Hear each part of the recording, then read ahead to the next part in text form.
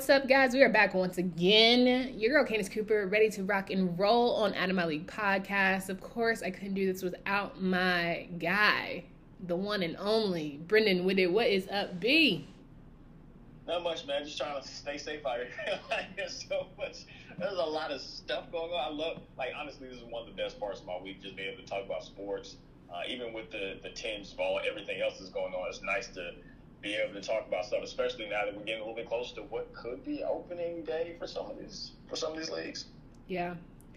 Could be opening day, could be resume of season, could be a good start, and then nothing at all. We're really going to play the whole game of will we play, won't we play? And I think that's going to be very dicey, but we're going to jump right into the season, our different respective sports resuming their seasons. We got the NBA, which is one of our favorite major league sports, trying to come back July 31st, which is not that far away. We got about a month and a half out before they try and get things going. They're going to be playing in Orlando. It's going to be somewhat of an isolation. They are going to have family available, but of course, with all the testing going on, so I'm sure some families are weary with whether or not they're going to jump right in to go watch their husband, boyfriend, brother, son play just for safety reasons. And they're going to resume. It's not going to be a full season, so there are some teams that are completely done for 2020. But now that we know it is a thing, are we excited? Can we gear up and get ready to go? Well, sure. All right, so I'll try to, because it took me a while when NBA first came out with this proposal. I guess it's been about 4 or 5 days ago. And so it took me a while to really understand what's going on, because this is definitely something different. Obviously, we're dealing with a pandemic, obviously a shorter regular season. Most teams got about 65 games of the usual 82. So they knew that they had to do something. And so it looks like they've come to a consensus on. You mentioned the July 31st start date. So it's going to be 22 teams are going to be going to Disney World, yes. Which, by the way, this all being in Disney World is still really funny to me. But that each team is going to get 8 regular season games. They were known as the seeding games in the press release. So 16 current playoff teams, yes, plus the Pelicans, Blazers, Suns, Kings, Spurs, and Wizards. So ultimately 9 Eastern Conference teams and 13 Western Conference teams. So this is where it gets a lot more fun and very confusing. So the 8th seed is up by 4 more games at the end of the regular season that they already had and the 8 seeding games. Then they've earned a playoff spot, and it goes directly to what the normal format of playoff is. Okay. 8 in Eastern Conference, 8 in Western Conference. Mm-hmm. However, if that 8th seed is not up by more than 4 games, they get a small play-in tournament between the 8th and 9th seed. So if the 8th seed wins 1 game, then they're into the playoffs. The 9th seed must win 2 games. So it's essentially 2 out of 3 if you're the 9th seed team, or just one a 1-win scenario if you're the 8th seed team. Okay. So if that made any sense. Yeah, a little bit. I just wanted to kind of set the table for how different this is going to be this year, because they wanted to incorporate the teams that had a reasonable opportunity to still catch and become part of the regular 16 teams. Right. So they took it pretty much all the teams that were, I think it was like 6 games or less. Yeah. In terms of how close they were to the 8th seed. They took every single team, and that ended up being the kind of the 22 that they took. Okay, so first up, we got to discuss how it's not like even with East and West. We're actually taking legitimate teams who are going to have a legitimate chance, which we're all having these conversations about the future of the NBA playoffs, right? We're all trying to say, maybe we shouldn't just focus on East and West, maybe transition to actually who are the legitimate contenders to have a shot from vie for a title, which I think in this case, maybe that's what they're testing out, which is good. You know, we all wanted to see Zion in the playoffs. We wanted to see the Memphis Grizzlies and Ja Morant go at it. So I'm okay with this. However, I want to see the turnaround time with which you're giving the champion ultimately, and even the runner-up, for starting season 2020 to 2021. That's my Yeah, only and concern. that's a whole other concern, right? Like, because the conversation is at least that the next season will start in December. Now, there's been some talk about whether or not it's going to be the beginning of December 31st, or Christmas has really been what they talked about, because NBA has kind of quasi-dubbed that as their holiday, kind of in the same way that the NFL has Thanksgiving. The NBA has taken over Christmas. But an interesting wrinkle, particularly for fans of the Hornets like us, like James Borrego came out and said, hey, we need to be – because their season's done. The Hornets season's done. That and the other 8 teams, the other 7 teams that aren't going to be invited along with the Hornets, their season is done. That's definitely done. Right. But Coach Borrego came out and said, hey, man, we have to have an opportunity to do some sort of practicing or something like that, because keep in mind, that means that could be an 8 to 9 month layoff between their last game, which was somewhere in the middle of the 2019-2020 season, and what would be the 2020-2021 season. And that's a whole nother issue, right? Like trying to come up with a way that they can practice and have these things. Because all this stuff is collectively bargaining what you can do in the off season. So because all this language has changed in terms of what the off season will be, right? Now the teams are trying to respond as well. Like everybody, it feels very made up, right? Because it is. Because ultimately it is. Ultimately, all of this is super made up. Ultimately, we've never been here before, which is totally fine. But he does bring up a great point, because those are the type of teams that don't need 8 to 9 months. They need to get back in the rhythm. They need to be, they're already behind. It's hard to be motivated in the off season already. But you want to add on feeling like you're less than because you didn't get opportunity to play this shortened season, and now you're trying to roll over and gear up for December? Okay, you already have Malik Monk with his issues, right? I'm pretty sure. And apparently he's off his drug suspension now. Like, I wasn't sure how that was going to go, because he had a 5-game drug suspension that he hadn't finished serving when the season stopped. Right. So it was like, well, is this going to carry over? So the NBA came out a little while ago saying, hey, they're counting it as having served it, which is kind of funny because everybody's sitting at home and it's not a lot to do. And if that's what you enjoy to do in your leisure, right? If that's what you enjoy to do during your leisure time, then you're kind of not gonna just start doing tiddlywinks, right? Like it doesn't just switch over like that. And they've also said that they're not. So while they're going to PED test for performance-enhancing drugs, they're not going to be testing for recreational drugs when the season picks back up, which is probably in everyone's best interest. I also find that we have to, because we're talking about our Carolina sports, pay homage to the legend himself, Vince Carter, who officially, because the Falcons, or not, why did I say the Falcons? I'm thinking of Atlanta, but I meant the Hawks. Because the Hawks, I got my birds mixed up, okay? Life lesson, kids. Don't confuse the birds, okay? Ooh, do not get your birds confused. They do not like that. The Hawks are officially done for the season. Therefore, Vince Carter is done. And what a way to end your career. I can't even imagine having to give that speech where he was like, well, if this is my last game, getting emotional and just not being able to go out kind of on this white horse that a lot of people love for, champions and legends to go out on. It's crazy to think that it was essentially taken away from him. Like, he's the kind of guy with the character that, of course, this is going to be his testimony. Something great is going to come of it. I think he's going to be an amazing coach one day. But it just sucks that someone like that, who's given so much to the game, can no longer have that kind of last hoorah. It definitely does.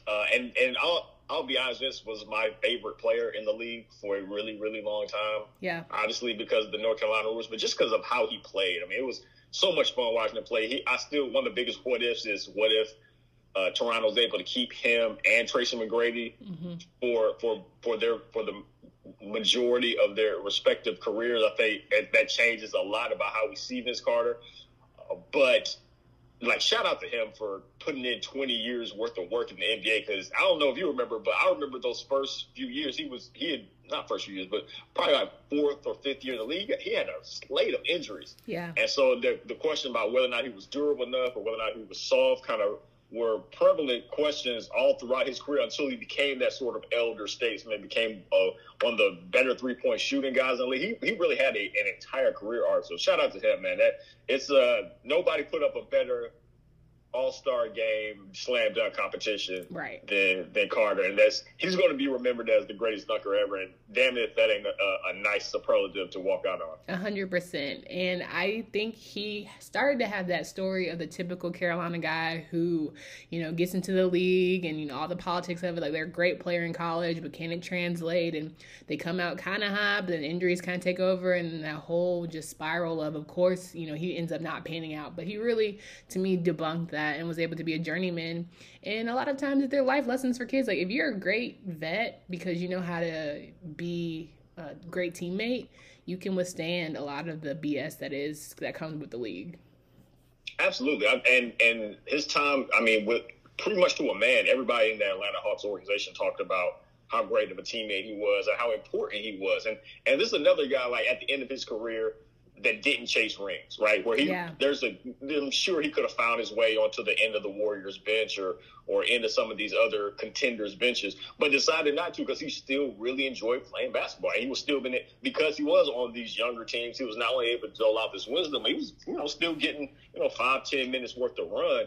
I thought that was an interesting way for him to go out because it showed how much he just loved playing the game, that he was less concerned with posterity and legend, and what his legend was going to be, and more with, hey man, I still love ball. So, and that came through with the way he interacted with his teammates. Absolutely, and I hope he retires as a Raptor only because of the nostalgia that is. But we'll see. It's interesting for that, right? Because the way he left, he kind of forced his way out of Toronto. Yeah, and there was a lot of anti-Vince Carter kind of feelings. Now that dissipated as these things do with time. And I think the last time he was in Toronto, they gave him kind of like a really nice send off and everything like that. But it will be interesting. Because probably his most prolific years were with Toronto. And keep in mind, for that 2000-2001 year, with the 76ers actually end up going to the finals, probably one of the worst NBA teams I've ever seen in the finals. Probably them in that 07 Cavs team. But, like, he's one shot away from completely changing it. Like, they go to Game 7, and he misses the game winner. And that was the same day he went to graduation. That was a whole big thing about him going to his Carolina graduation right before the game, hopping on a plane, coming back, has the opportunity to sink the game winner and really kind of change a little bit of the narrative around him about being a good dunker, a great dunker, good scorer, not a winner. That one shot, that's one of the first things I always think about with Carter is if that goes in, what do we say about him then? No doubt. We need to give Vince Carter his roses, but of course with everything going on, it's so hard to keep up with every day between sports and real world and news. Is just so heavy all the time, which seems, and that's a great time to transition into the NFL and what seems to be who said what, when, and why, every other day. I think somebody is just jumping out the frame and let me just go ahead and throw everything to the wind and see really what sticks. Drew Brees, of course, we didn't talk about last week, came out, talked about the flag and how we should honor it, and he'll never understand someone disrespecting it. And of course, everyone just went ham at him, received all that backlash. And then, of course, Donald Trump tried to give his 2 cents and rally around Drew, which then forced Drew to say, listen, that's not even close to what it's about, what I meant. And he was just playing big old backtrack. And for me, I think it was finally hopefully the sports reality of we've got to stop with this whole white savior narrative where just because they're cool with you and they're dope with teammates with you doesn't mean they don't have firm beliefs that stand heavily against what you stand for. Yeah, and I think that Drew Brees is kind of the tip of the iceberg, and we've seen it. Even today with NASCAR banning the Confederate flag at their events. It's been interesting the sort of dichotomy that's gone on, at least within myself, where I'm happy that you're making these strides, but also how am I supposed to give you credit for just not being terrible? Yeah, right. You know what I mean? Okay, I'm glad that you did this, but it's also 2020, and this is. I'm trying to. I need the bar to be raised a little bit more because there's this kind of been this eureka moment for a lot of people, and not just NASCAR, not just Drew Brees, or not just it's organizations like, we'll be better, we're going to do better. Boston Red Sox came out with the statement. I thought it was a really powerful statement with, hey, this is, the racial slurs, and they referenced specifically Torrey Hunter. Mm-hmm. But the racial slurs that have been directed at players or at employees, like, on the one hand, yes, I am happy that you're addressing these. But on the other hand, folks have been telling you about this for a while. Yeah, like, you literally, you know what I mean? Yes, like, how am I as a black fan? Like, I don't know.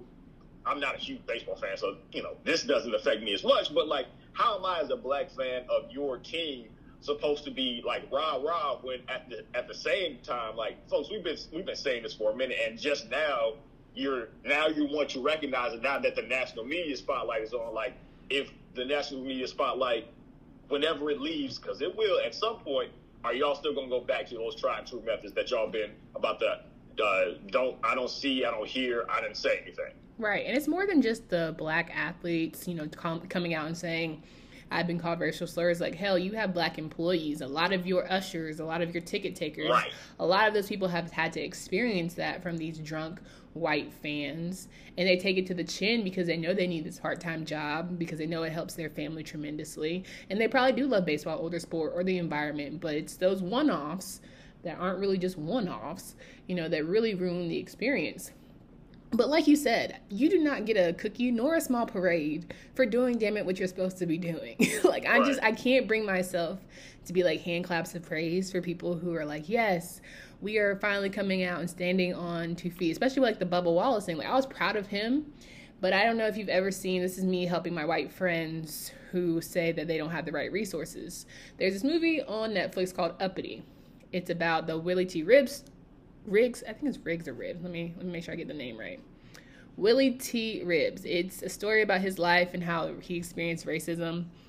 And it's important that people understand. Of course, that's been going on for a while, but just how bad it really was, right? I think people don't understand, maybe to the degree, the levels. Maybe they do and don't care. Like, I can't understand. I don't know yet. Like, obviously we knew it existed because we know we've lived it. But for some people, I'm just like, you truly just don't get it. Like, to not even be able to be in a room and feel comfortable. Like, that's just a different kind of anxiety, right? It's a different kind of air to not feel welcome just for what you look like. I mean, it doesn't matter what you stand on. It doesn't matter if we have the same, even agreeing on the same beliefs. It's because I look like I look. You therefore have already made assumptions about me and will treat me as such. And that's just so disappointing. And to me, the Confederate flag, again, cookie or a small parade, because you know what it is. Now, all of a sudden, like, what made this moment make you decide, yes, this is awful? Are you saving face? Is it performative? Or do you genuinely feel bad and you genuinely recognize that this is something derogatory towards an entire race? And like with the Boston Red Sox thing specifically, you mentioned, hey, with white people, we've been telling you this for a while. Like, Carl Crawford echoed Torrey Hunter's statements a while ago. Torrey Hunter went as far as to make sure that he negotiated a no trade clause specifically for the Red Sox for that reason. Right? Like, this is somebody who's walking in trying to do business and is like, no, we ain't been playing that game. And so, like, you mentioned whether or not white people knew, like, so that had been kind of a tried true thing that had been spoken about a while. But even those within the media, like Albert Breer was famous, has been kind of what now infamous for talking about, well, I've been to a ton of Red Sox games, I've never heard it. Okay. Okay, right. Exactly. It's like, okay, bro, like, you're completely discounting what I am telling you. Like, I'm telling you right now what the shake is, and you want to bury your head in the sand, and now you want folks to show up with a shovel. And it's like, man, come on. Like, what? Yeah, all right, I appreciate you now acknowledging it, but before you was silent. And so now it does kind of feel like it's more performative, and now it feels like you're doing this for likes and retweets, just to throw the Black Lives Matter thing and keep it pushing. It's scary to me, not only just from a disrespect thing now, but like whenever things go back to whatever normal is going to look like, whenever they're not active protests in the streets, are you going to abandon this this position? Are you serious about inclusion? Are you serious about diversity? Are you serious about investing in some of these things so that your clubhouse looks different, so that your executive leadership looks different? Because otherwise you're just paying lip service, and now you kind of insulted my intelligence. Exactly. You know what's crazy? So today, past couple of days, I've been really thinking about how my involvement in USA Swimming and my need to speak out. Obviously, because it's just like NASCAR is predominantly white. And so I reached out, I sent a letter to the CEO of USA Swimming and was like, listen, we need to have a conversation. Basically, laying out, I've been in this sport 20 years. I've given my blood, sweat, and tears for this sport. The one moment you could have stood up for me and mine, you said nothing, right? And that's disturbing because we've given so much to this sport. And besides Olympians, we've given so much to this sport. So he agreed to have a meeting, going to have it with, all the board, people, whatever, what have you. So I was doing research on what USA Swimming actually does.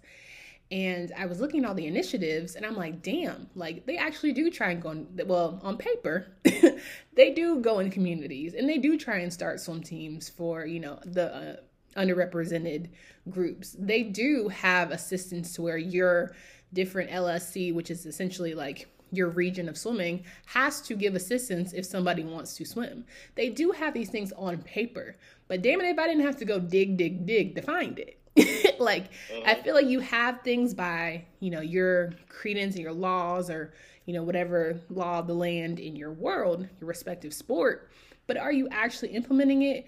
And are you checking if it's actually helping? Are you looking at progress? And I think that's what I've been seeing with a lot of these colleges and pro teams. Yes, you're about to put different criteria and standards into place, but are you doing it to check a box to say you have it on file, kind of like the Rooney Rule, or are you actually implementing it, right? Are you interviewing me because you have to, or do you genuinely see me as a viable candidate that has an opportunity to get that job? Because if not, spare me. Okay, that's where I'm at with it. If you're not actually willing to see me as competition or see me as an equal, I do not want you to waste my time.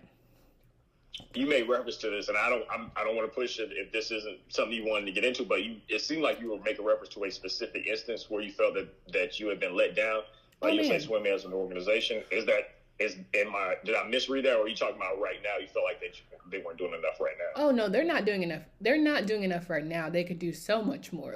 With North Carolina Swimming, my family literally hosts one of the biggest swim meets in the country for minority kids. We have over 1,100 kids, Black, white, brown, other, Hispanic, come to the meet every year. And USA Swimming wouldn't allow us or wouldn't be involved because we called it National Black Heritage.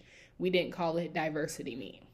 And people change, politics change, people come in and out of organizations. So I'm not faulting anybody, but it's almost like you've had resources to step up. And now that it's pretty much your feet are to the fire, now you want to be involved. Now we have white Olympians trying to be is there a funded branch that we could help donate and give resources to? It shouldn't take you watching a man die to want to help people of color learn how to swim. If teaching people how to swim is on your heart, Black, white, or other, you should try to do that for every other people. Don't, make peace with your own little heart, Caucasian heart, and you're not doing me a favor because we're doing it. We're going to do it regardless with or without you. So I'm very done with a lot of things. I'm done with the performance type stuff. But I've experienced, people trying to hire me or put me involved in their respective organizations and interview me because I checked so many good boxes. I'm a Black woman. I have 2 degrees from prestigious universities. I swam. I check every little good thing on paper to be yeah, she's great, right? But you don't give me the job, but you check that box that you did a diversity interview because that you're required to do by law. But that wastes my time, right? That wastes my time. And if you're not strong enough, you start to doubt yourself, right? You're damn, if I'm not qualified to do this measly job, then what am I qualified to do? So you start having to heal yourself every time you get rejected to the point with which I'm glad I'm in my 30s and I can recognize BS when I see it. So we can play that game. We can play that I'm going to hire you because you're Black game. Listen, I'm ready. Like we said when we were talking about Black coaching hires. Oh, you can hire me And guess what? When you're trying to check your box for now what we did, I'm going to make sure I got 5 more people coming and going before I get out of here, right? Right. Just to assure and reassure. I got great point. We're talking about associating ourselves with certain organizations. Reggie Bush, jumping into college football. Mm-hmm. The fact that they're trying to figure out how to now no longer disassociate themselves, I'm like, if Reggie wanted to say F y'all for life, I'm cool with that. Like, I'm absolutely cool if Reggie says, I don't ever want to be a part of Southern California ever again. I don't want to ever be, don't give me nothing. Don't remake a Heisman for me. Like, the way y'all have now tried to come back, lick your wounds, spare me, okay? Like, to me, if Colin Kaepernick never wants to play again, which he should be allowed to, don't get me wrong, but if he said F the NFL, I would not be mad at him. Like, I'm not going to be mad at somebody when it's like, you've defamed my character, defamed what I stood on my platform for what? Only to bring your tail between your legs, get up on a little platform, say your little 2-minute speech, and say you're trying to right your wrongs? Get out of here. I'm just not for it. Like, miss me. Try it with somebody else. I'm not it. Yeah, I mean, and it does make it ring hollow, particularly for the NFL. One, because this is precisely what he was talking about 4 years ago. Like, it was never a question. People that wanted to pretend like they were confused about what he was protesting about. I was like, no, there was no way you could be confused. This wasn't a guy that was all over the map with his message. Nope, same message. Right. And that's why I believe he stopped talking publicly about it, because he knew, regardless of what I say, you are not going to listen to me. If I tell you the sky is blue and you're like, nah, I'm thinking red.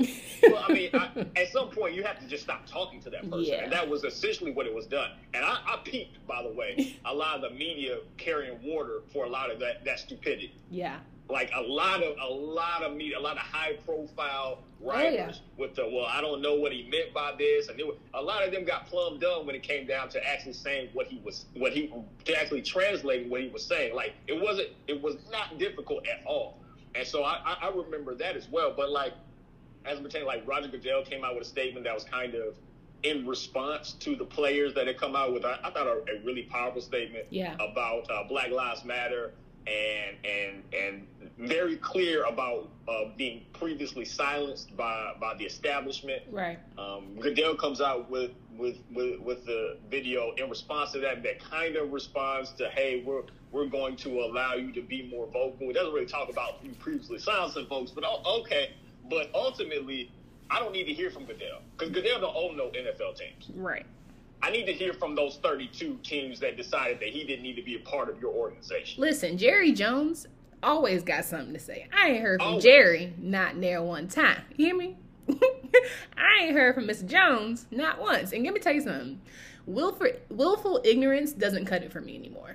Like Drew Brees, you are almost 40 plus. Willful ignorance does not cut it for me anymore. You a grown-ass man, dog. Like, I'm not playing these games with y'all no more. You can't say I'm learning, I'm listening. The hell did you, like, you've just been missing out. I liked what Bomani said when he was talking about locker rooms and this idea that somehow this is a kumbaya setting, when we've got to stop acting like sports is just this big melting pot of we all get along, sing a song, woosah. Like, it's not. It's not a kumbaya experience. Clearly, from my baseball homie telling you he's experienced racial slurs, it's not. Like, in willful ignorance, you're just choosing not to know, not to want to understand. It's not going to cut it. Yeah, I think folks' patience is just too thin with that. Yeah. Right? Because I mean, even with the Breeze statement, like Breeze pretty much had said that. I mean, everyone was saying the same thing Breeze had said 4 years ago when Kaepernick started doing this. Right. Like it was that willful ignorance of, well, he's disrespecting this, and as opposed to, hey, can we talk about the thing that he's actually protesting? Yeah. He's not protesting the anthem. He's not protesting the military. He's talking specifically about police brutality and how it disproportionately affects the African American community. That's where the conversation should have started. It didn't even start somewhere completely different. It never made sense for it to start anywhere completely different, but it did, and it stayed there. It stayed in that silo for reasons, right? Like it was very clear that people, otherwise critically thinking human beings, could not seem to figure out and get out of their own way enough to have the conversation that the whole entire protest was about. And I don't think it was a coincidence, and I think they did it purposely. Like, just to keep it an absolute buck about this whole thing. I'm interested to see if there will be any formative and substantive changes, or if this is going to be like that that Richie Incognito, when Rich Incognito had that whole thing with bullying, and they, I think it was Jonathan Martin was on the other end of it, and they formed this coalition of people. It was like Tony Dungy and like Curtis Martin. It was just like a random assortment of people that had been in and around football. Yeah. And they never ended up doing anything. They just wanted to form a committee. And so, like, that's one of the, like, that is a tried and true hallmark of a lot of bureaucracies. Let's form a committee and talk about it. Yeah. Without anything changing. Because if you form a committee and you talk about it and you have a couple meetings and things die down and people's interest diverges to somewhere else, you go right back to doing the thing that you wanted to do, which is not hire black folks. Well, it's like a church, right? You know, you always got the mother who don't agree on nothing. You always got the one who wants that, you know, issue. We got to talk about it till we blue in the face. And sometimes you just need to let people get their emotions in check before we move on to what we're actually trying to accomplish. Now, I'm assuming the NFL, the NBA, who really hasn't talked too much about all that's going on. Like, of course, they made their general statements, blah, blah, blah. But I think they're also focusing on bigger fish in terms of trying to get the season to start. And leave it to LeBron James. He can speak for everybody. He got something to say about everything, which is cool. You know, sometimes I'm like, okay, you jumping out the frame a little bit, but sometimes he brings it back in. But I'm assuming that all these major league sports are trying to make sure they check their "we said something" moment. And until I see somebody saying, we have a system in place to where we will hire a percentage of minority diversity, you know, candidates year in, year out, I call BS. Until Colin Kaepernick gets an opportunity to get his job back, I call BS. I don't want to hear it. I just don't. I don't believe. So I know we've always gone ham for Cam Newton. He was wrongfully done. And I posed the question, who gets their job first, Cam Newton or Colin Kaepernick? And before, it used to be easy. Like, obviously, we've seen Cam. He's still fresh somewhat, as opposed to who we haven't seen for 4 years, Colin Kaepernick. But still two black quarterbacks who are not in the league, who've both been to Super Bowls. But you've got some guys in the league currently who can barely see their ass to their elbow, right? I don't know. I don't understand. But if we were to guess Colin or Cam getting their job back first, who do you think goes? I'd say Cam Newton because, as you mentioned, we've seen him more recently. Mm-hmm. And because he doesn't have the stigma associated that Colin Kaepernick does in terms of being this kind of radical, independent thinking sort of brother.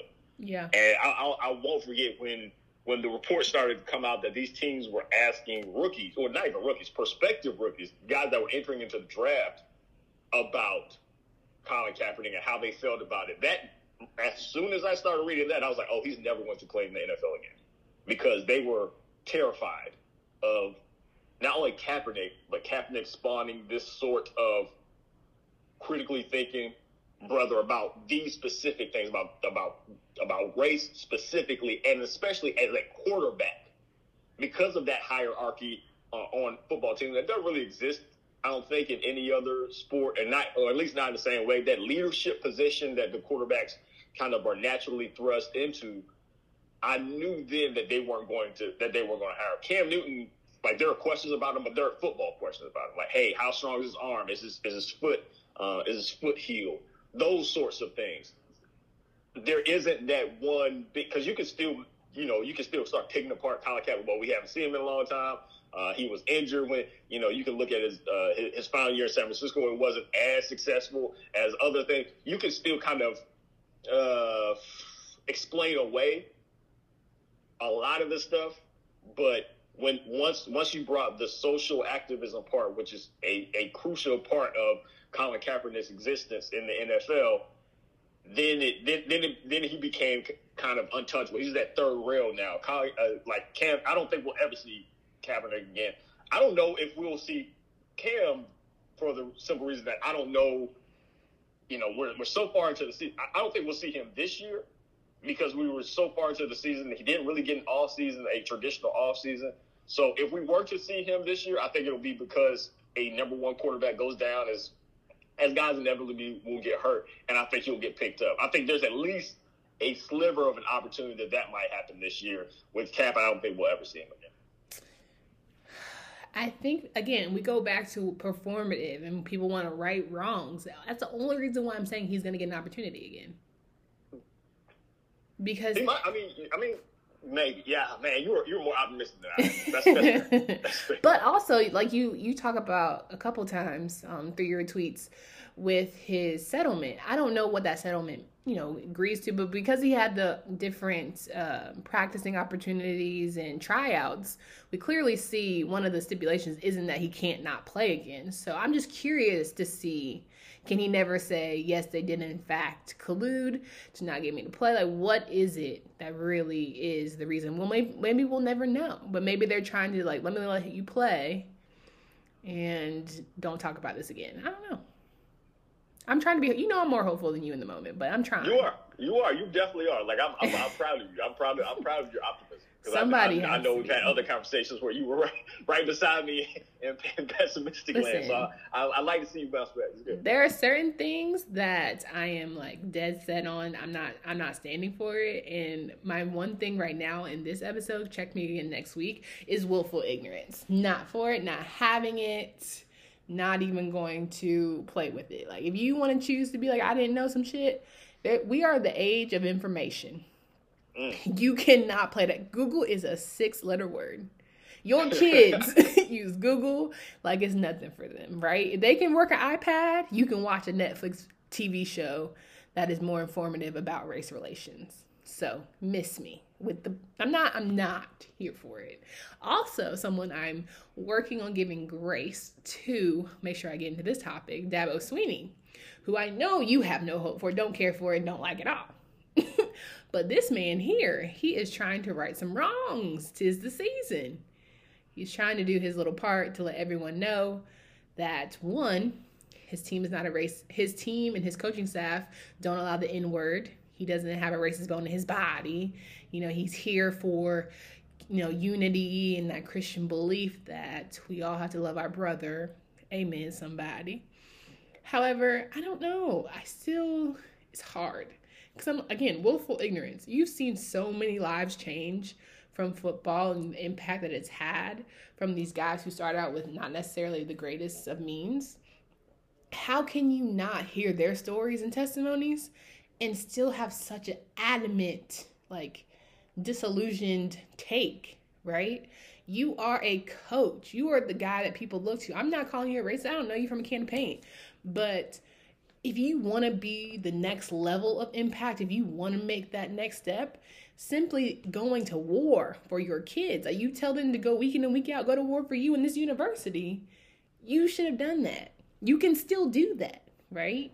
I know we're not probably going to see anything else because it's a 14-minute long dissertation, but that was the moment for you to really rally around those guys. And I think it was a missed opportunity.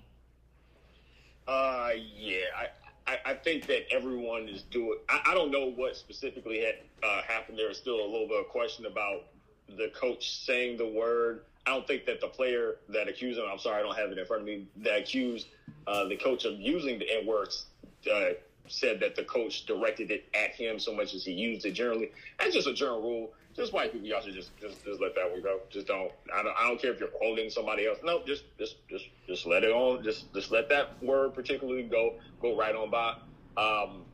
But it does irk me some because I believe in the Lord.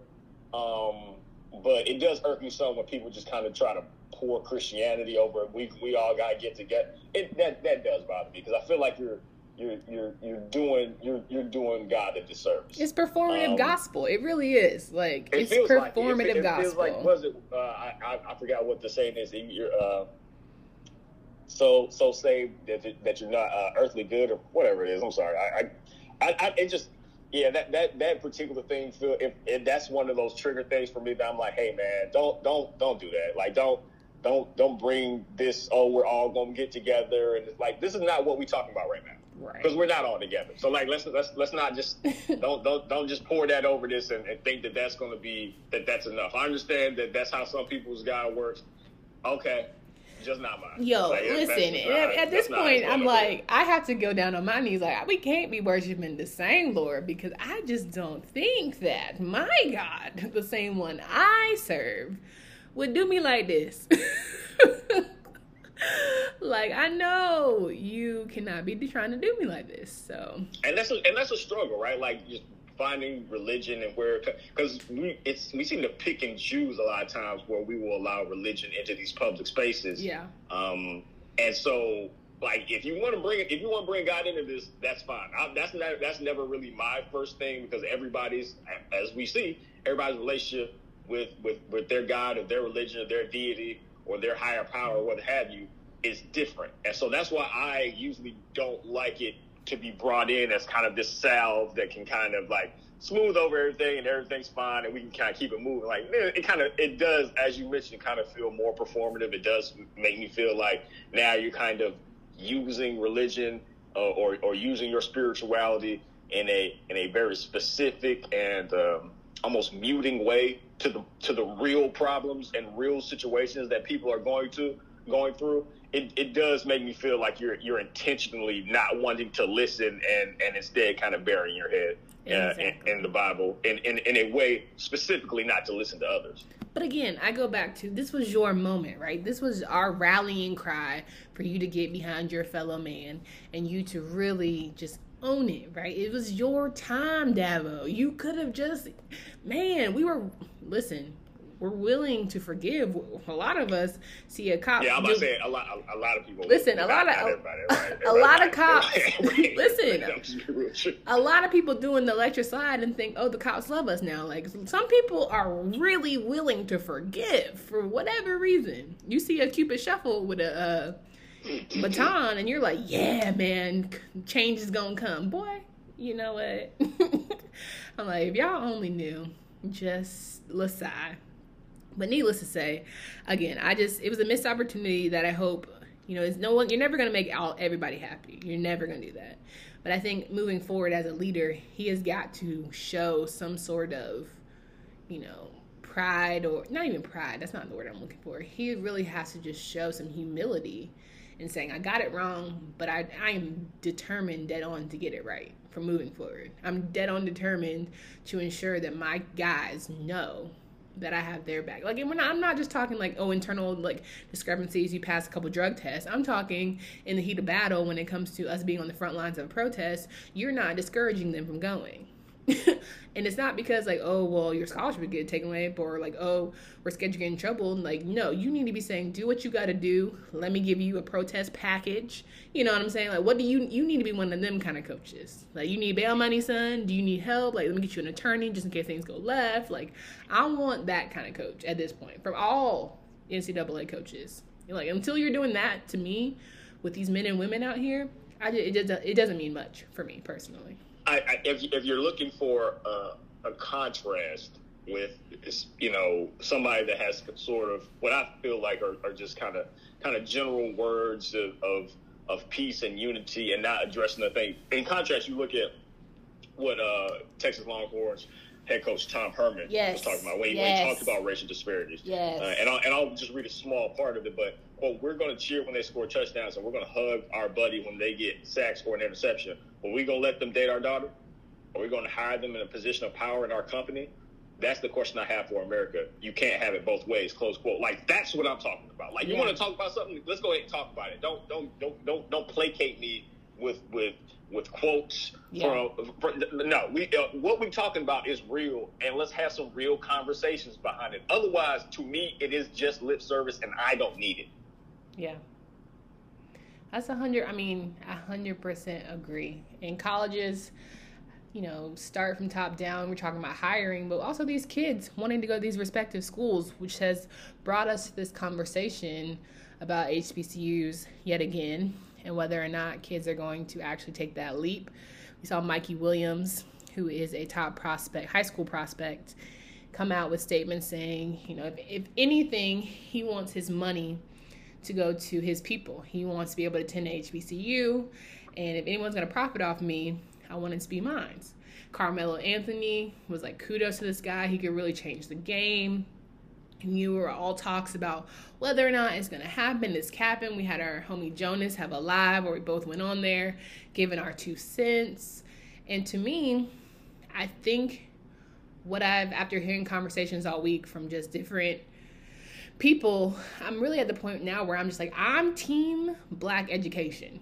I don't care how you get it. I don't care what you do with it. Like, I want you to pour into these men and women regardless of what sport they play, right? Because then we get into the idea of all they are is their athletic ability. Like, to me, if he wants to go to HBCU, fine. Are you going to ensure that this man is educated beyond the 10 months that he's going to be there? Like, can we help him if he wants to come back? Can we help him if he wants to stay, if he's over in the league or overseas or what have you in the G League? Can we help this man still get educated, learn about his people, learn about himself to where he can still be a successful young man beyond his athletic talent? That's all I'm here for. Like, all the other conversations, I could care less. Like, until we're really pouring in that education is our greatest weapon, we can't sit here and yell at white people for not being educated if we're not also trying to equip ourselves, right? I think that a large portion of the time when it comes, because pretty much every HCU student that is a fan of sports, we've had this conversation 1,000 times. Yeah, we have it 1,000 times in terms of getting these big name, top tier high school athlete recruits, getting them to come back to HCUs. Because ultimately, keep in mind, for a long time, Black people couldn't go to primarily white institutions. And so you saw, you see Earl the Pearl Monroe at Winston-Salem State, or even Steve McNair, even though he could have probably gone to another institution, couldn't play quarterback there at Alcorn State.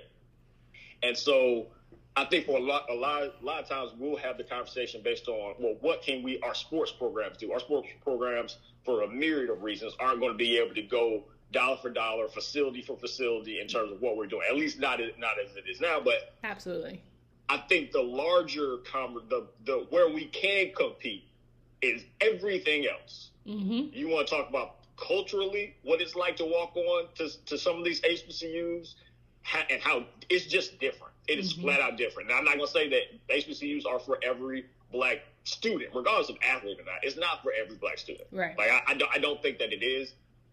But in terms of, for me, man, going to HBCU was one of the best decisions in my life. Not because I couldn't go to a PWI or anything like that, but because it just felt different. You learned different. Yeah. You socialize different. You fellowship different. You connect differently. Like, all those sorts of things. And so that, to me, that part of college, that part of going to school and leaving home, that experience to me is the one that I would put up side by side. Like, sure, if you are some of these top tier high school athletes and you're only going to be on campus, and really we're just talking about basketball players.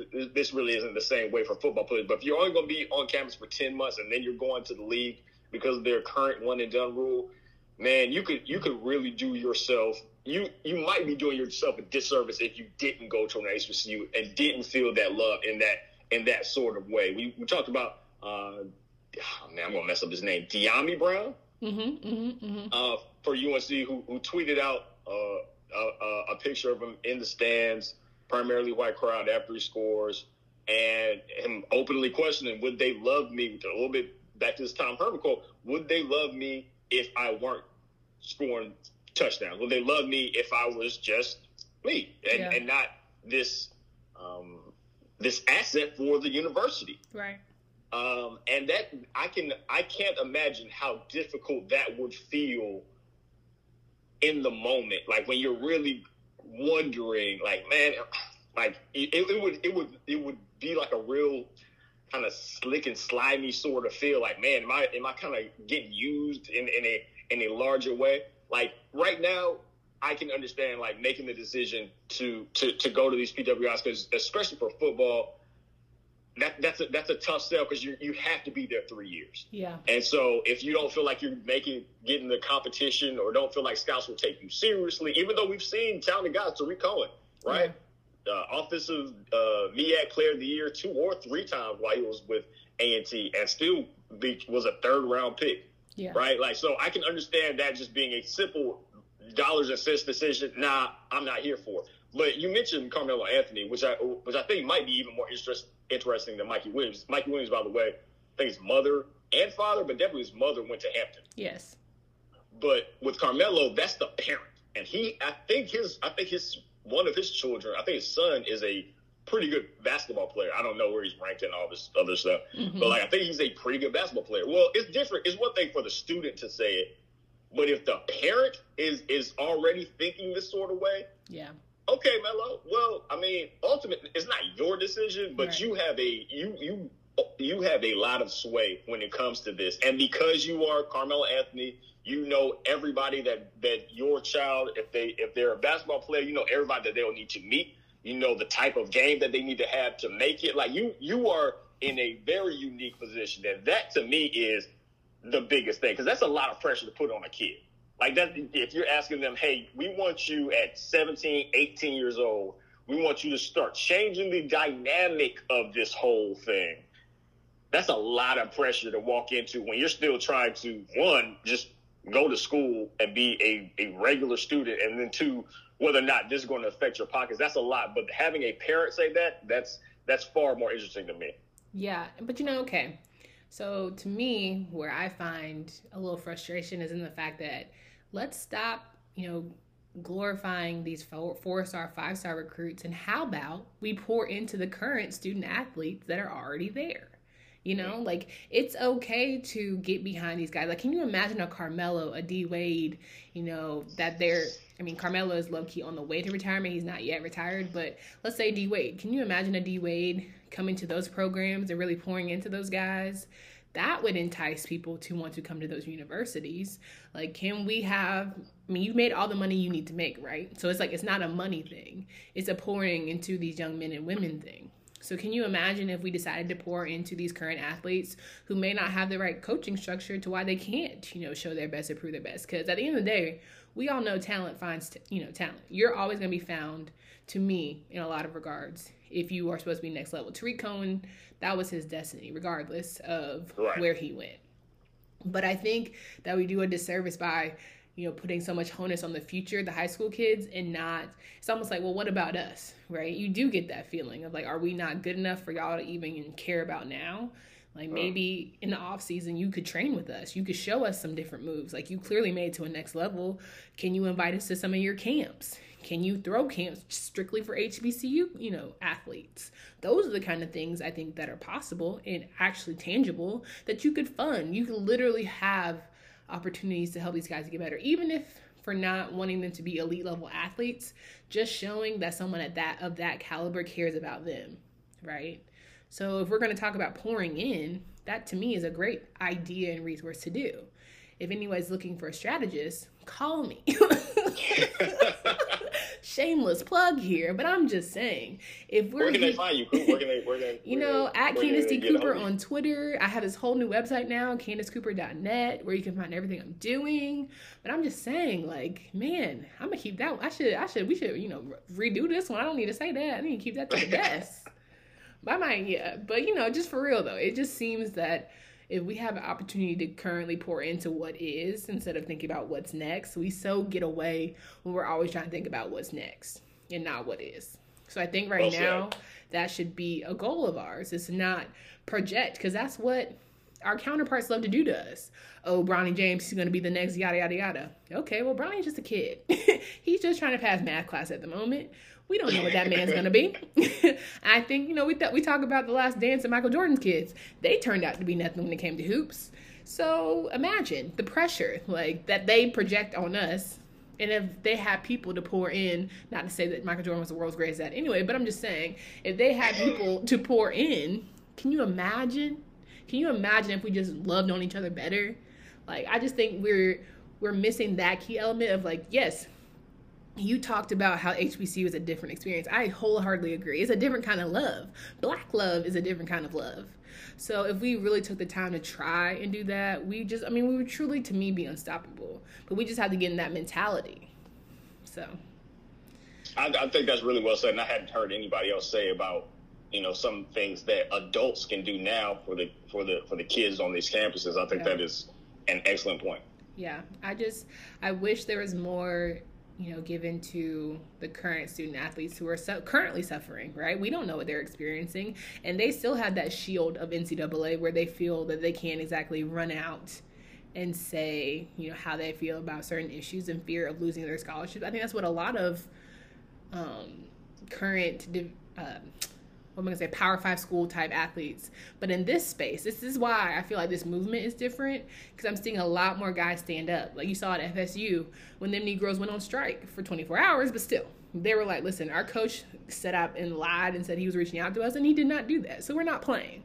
Can you imagine if all of those guys were like, F it, I'm not playing until y'all acknowledge what we've got going on here? If every Power 5 school who have predominantly black teams decided to say enough, God, we would be lethal.